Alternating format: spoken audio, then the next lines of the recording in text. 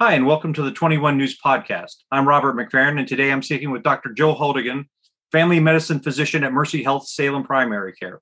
Dr. Haldigan, thank you for joining us. Thank you for having me. You're quite welcome. Today, I want to talk to you about seasonal allergies. Yes, the seasonal allergy season is upon us.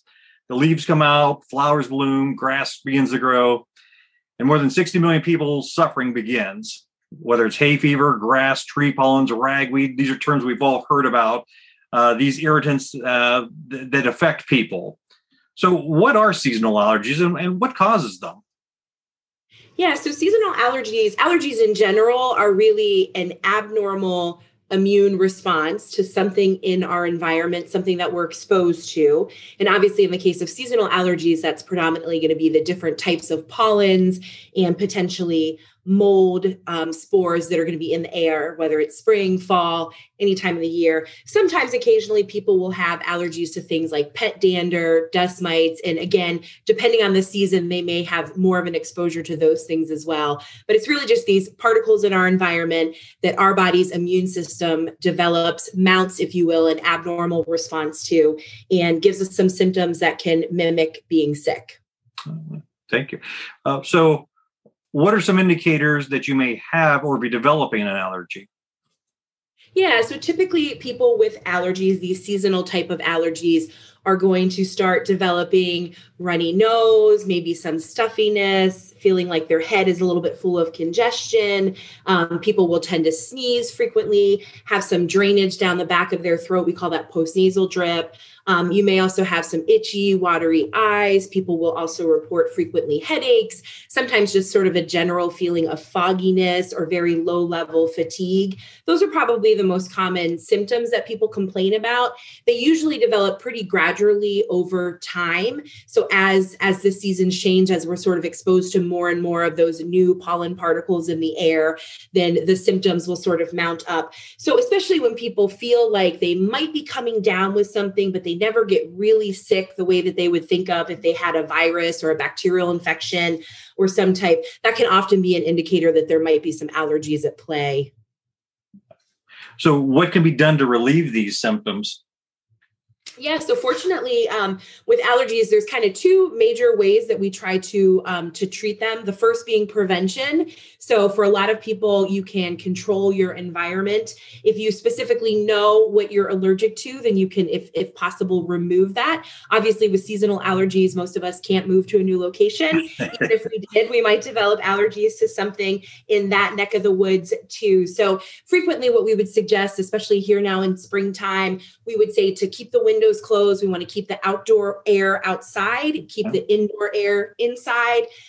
We also will recommend frequently that people can wipe down their faces, wash their hands when they come in, again, so that any of that pollen, those other allergens from the outside can get wiped off as soon as they come indoors. People may want to consider taking a shower at night, again, to get all of those allergens off their body before they get into their bed. You want to increase the frequency that you change your sheets, wash your sheets.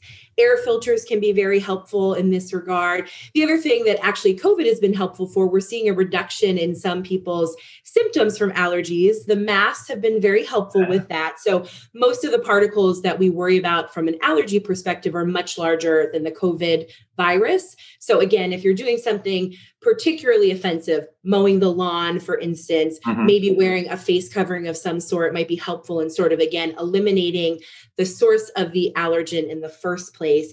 And then the other thing that we do are medications. So most of these now are over-the-counter. Allergies are so common that a lot of people can self-treat these.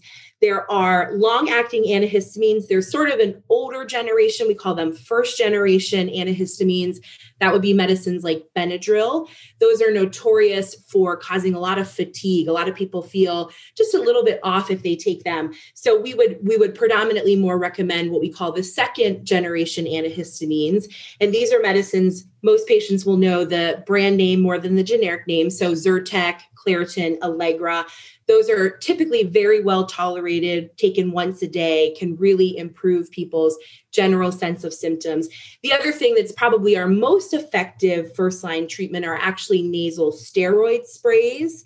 So these medicines help to decrease the inflammation in the sinus cavity, really help to prevent that mucus production from starting off in the first place.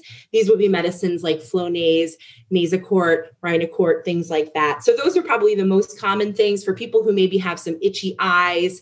We can also do eye drops that are antihistamine based. You have also probably heard of decongestants, things like pseudoephedrine, and that can often be combined with an antihistamine. There are some probably bigger risks with those medicines. They do have the potential for side effects. We try not to use them in patients who have high blood pressure, any type of underlying heart issues, and specifically the nasal decongestants. Those have to be used on very limited bases, or they can actually cause a rebound congestion, and people can almost feel like they have to take them in order to feel better. So we really recommend avoiding those if at all possible, and just sticking with some of the other treatments that are out there. Great information. Now, I know with me personally, as I've aged, I have become more susceptible, it seems, to allergies or different seasonal allergies that hit. Can these allergies develop at any point in your life, or can we outgrow them at some point? Yeah, it is possible to outgrow allergies. A lot of people will talk about things that they had issues with when they were younger and then don't seem to be as problematic for them as they get older. I would say in general, though, most people will find an allergy is going to stick with them for a long period of time, and they definitely can develop at any time. So we'll get more and more patients every year who come in. I've never had this problem before, and here all of a sudden I'm developing these symptoms. That's definitely possible. In general, the more frequent exposure to these things, the more chance that that body is going to develop that abnormal response. So again, over time, it is possible for new symptoms to develop or new allergens to start bothering us. So if you're suffering from allergies, and I assume there's a range that some people have mild, some people have more severe, at what point should you schedule an appointment to see an allergy specialist? Yeah, so definitely we always recommend, talking your treatment plans over with your primary care doctor first. They can really navigate a lot of the initial issues for the vast majority of patients. But those people who are not doing well enough with these typical medicines that we already reviewed, they would be sort of what we would bump up to the next level. So there are other treatments, most commonly allergy shots, that are used for those patients who really are struggling to control their symptoms despite proper continued use of those other medications.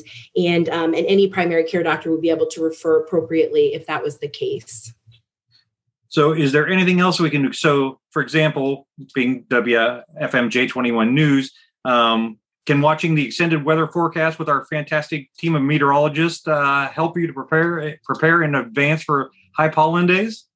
Absolutely. Absolutely. So our weather reports are very, very helpful in terms of planning activities. We know that on days where it's a little bit warmer and more windy, that's probably going to be the worst days to go out. So those weather reports can be very helpful in sort of deciding which days you're going to work indoors, which day you may try to do those outdoor activities.